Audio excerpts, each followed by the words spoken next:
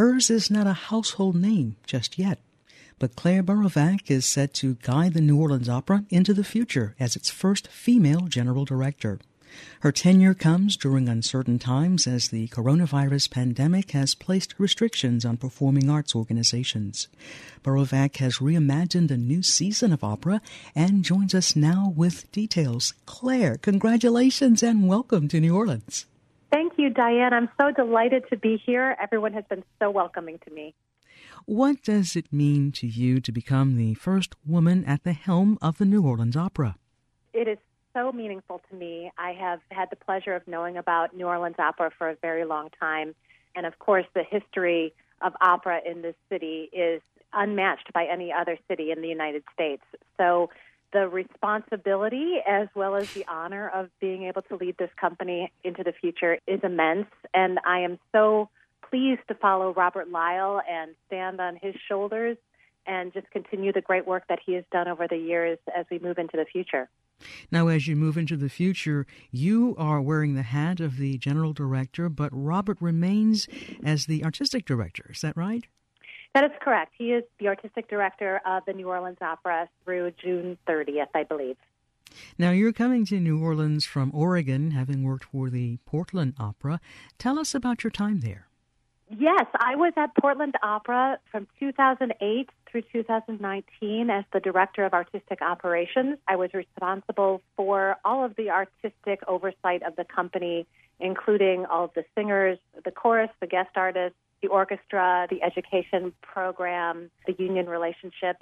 It was a wonderful time, and Portland's a great city, but I was ready for my next challenge.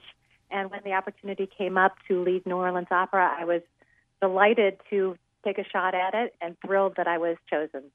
Now, I'm told that you were trained as a violinist. How were you attracted to opera? I became attracted to opera when I was in college, which is where I saw my first opera. And I went to school in the Midwest at Bowling Green State University in Ohio.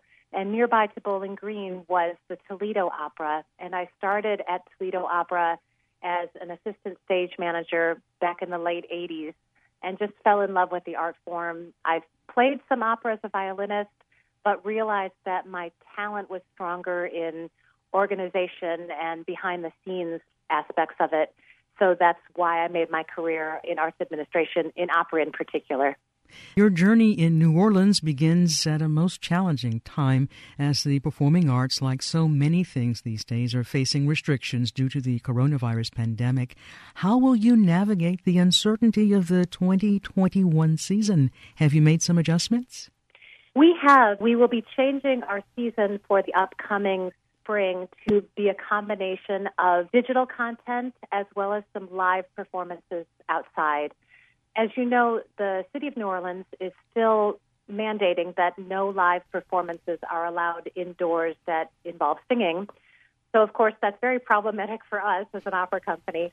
But we have had some limited success already with doing performances outdoors at the New Orleans Opera Women's Opera Guild home, which is located in the Garden District.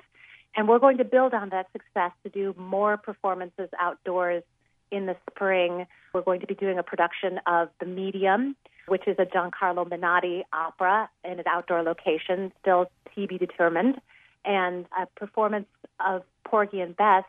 Instead of doing it indoors with a fully staged performance, we'll be doing it live in concert outdoors.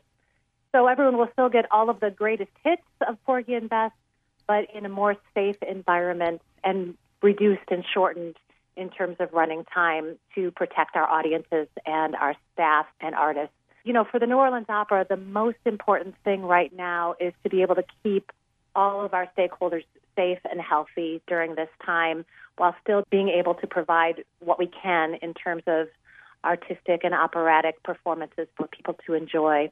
So we have these two live productions that will be happening in March and April, and we also will be collaborating with the Louisiana Philharmonic Orchestra as part of their Orpheum sessions just after the New Year, doing a performance with them. The LPO has been doing a series called the Orpheum Sessions, which is all digital and released to their subscribers and single ticket buyers, and we'll be participating in that as well. So it will be a filmed concert that is available to watch at home through digital access. And we also will be providing a digital concert with 2 local celebrities on the arts scene. In hard times like these, what does community support say about the New Orleans Opera? Well, to be frank, Diane, that's the only way we're going to make it through this. I know New Orleans Opera is well loved in the city of New Orleans, and the community has rallied around us so far. It's a difficult time for all opera companies across the nation when there is really very little opportunity for ticket revenue. And as a nonprofit, we rely on the support of our donors and subscribers to keep us whole while we work through these difficult times. So I am thrilled to learn of the commitment that this city has towards its opera company, and everyone I have met is just all in with supporting the organization.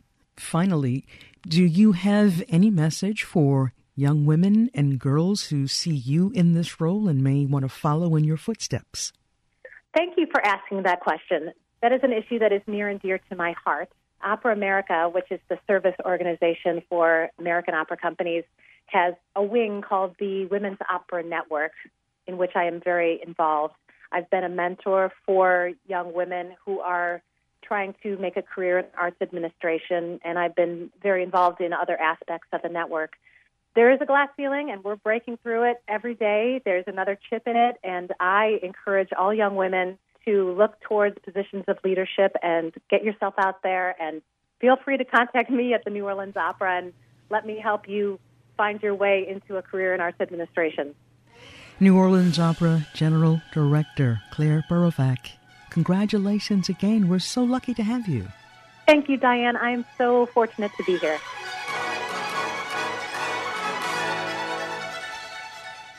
Details regarding programming and dates will be available online at neworleansopera.org in early 2021. This is New Orleans Public Radio.